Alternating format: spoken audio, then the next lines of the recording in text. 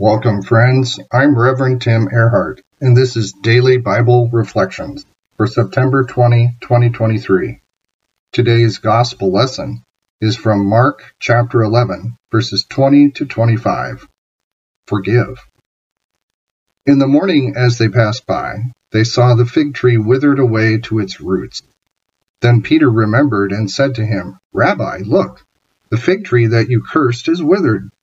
Jesus answered them, "Have faith in God. Truly I tell you, if you say to this mountain, 'Be taken up and thrown into the sea,' and if you do not doubt in your heart but believe that what you say will come to pass, it will be done for you. So I tell you, whatever you ask for in prayer, believe that you have received it, and it will be yours. Whenever you stand praying, forgive, if you have anything against someone, so that your Father is in heaven may also forgive you your trespasses."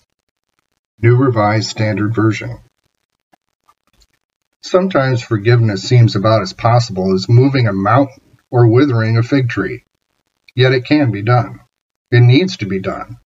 An unforgiving spirit withers a person from the inside out. The heart of the good news in the Bible is forgiveness of sins. It comes through the person and work of Jesus Christ. Forgiveness is both an event and a process. Forgiveness is to be a constant dynamic within our relationships because we live in a fallen world. People sin against us, and others hurt us. We sin against other people and hurt them too. Relational pain is a reality this side of heaven. Revenge and/or passive-aggressive behavior are neither biblical nor healthy. So what is a person to do in handling our hurt? We practice forgiveness. The following is some biblical guidance as to what forgiveness is and is not. Forgiveness is hard work. God did not promise forgiveness would be easy. He knows exactly the kind of cost it brings. Through the death of Jesus, there can be and is forgiveness. The price of forgiveness for Jesus was not cheap. Hebrews 9 says, "The blood of bulls and goats and the ashes of a heifer sprinkled on those who are ceremonially unclean sanctify them so that they are outwardly clean. How much more then will the blood of Christ, who through the eternal Spirit offered himself unblemished to God, cleanse our consciences from acts that lead to death, so that we may serve the living God?" Forgiveness is a process. Forgiveness is an ongoing process of putting off bad relational habits and putting on good ones. It takes time and cannot be hasty. Forgiveness must be deliberate, with no shortcuts to it. Otherwise, it will not stick. Ephesians 4:21-32 says, "Get rid of all bitterness, rage and anger, brawling and slander, along with every form of malice. Be kind and compassionate to one another, forgiving each other, just as in Christ God forgave you." Forgiveness does not mean we condone bad behavior. Forgiveness is not blanket amnesty. It does not simply give another person a pass on their hurtful words or actions.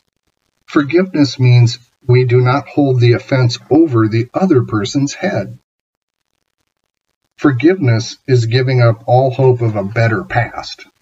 We cannot undo the past, yet we have control of the present and can choose to forgive.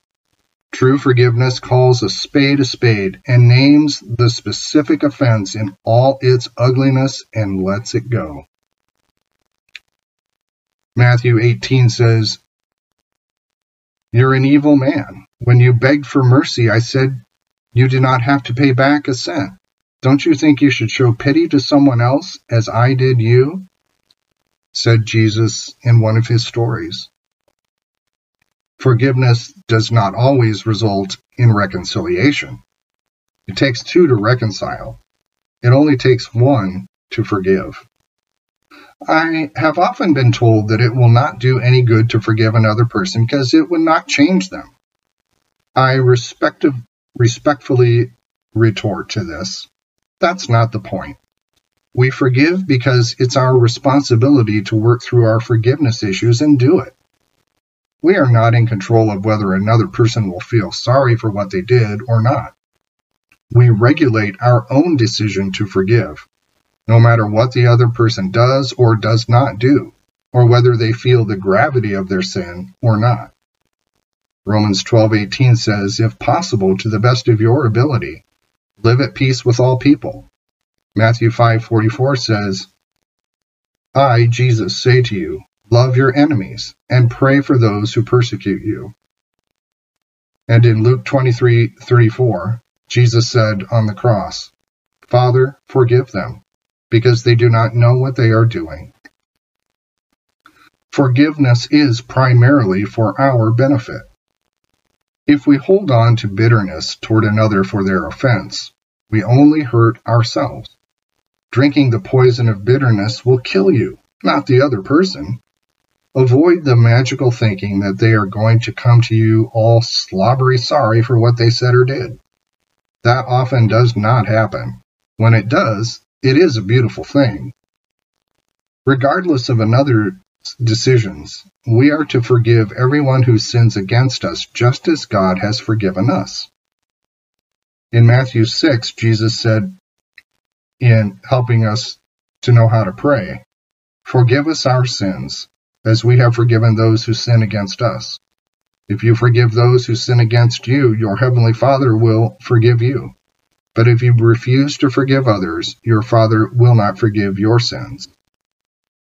Forgiveness is to be frequent and generous. The relational currency in God's kingdom is forgiveness. Without it, we can neither operate well together, nor can we enjoy a satisfying life. However, with forgiveness, there is a demonstration of the practical effects of Christ's crucifixion to life, not to mention a good witness to a watching world. Again, in Matthew 18, Peter got up the nerve to ask, Master, how many times do I forgive a brother or sister who hurts me? 7? Jesus replied, 7? Hardly. Try 70 times 7. Forgiveness is an act of faith. To forgive is risky business. If we hold a grudge like a warm security blanket, to toss aside the odd comfort of unforgiveness will seem strange, even fearful. When we are hunkered down in bitterness, we rarely see how it causes faith to weaken. The longer the lack of forgiving goes on, the harder it will be to give it up. Faith steps out and acts, believing that God is in it. On the other side is the hope of freedom and peace. Besides, the consequences of unforgiveness are downright unpleasant. Keep us forgiven with you and forgiving others. Keep us safe from ourselves and the devil. Jesus taught us to pray. Forgiveness is a blessing. The end of the matter for many people comes down to the intensely practical. So here's the practical. Do you want to be happy or miserable? I am not familiar with anyone who wakes up in the morning and says to themselves, well, I think I'll be miserable today. No, we want to be happy and blessed. Forgiving others is the path to blessing. Psalm 32:1 says, it is a great blessing when people are forgiven for the wrongs they have done, when their sins are erased. May you know the blessing of being forgiven and forgiving others. And may this freedom allow you to enjoy the peace of God and the encouragement of others.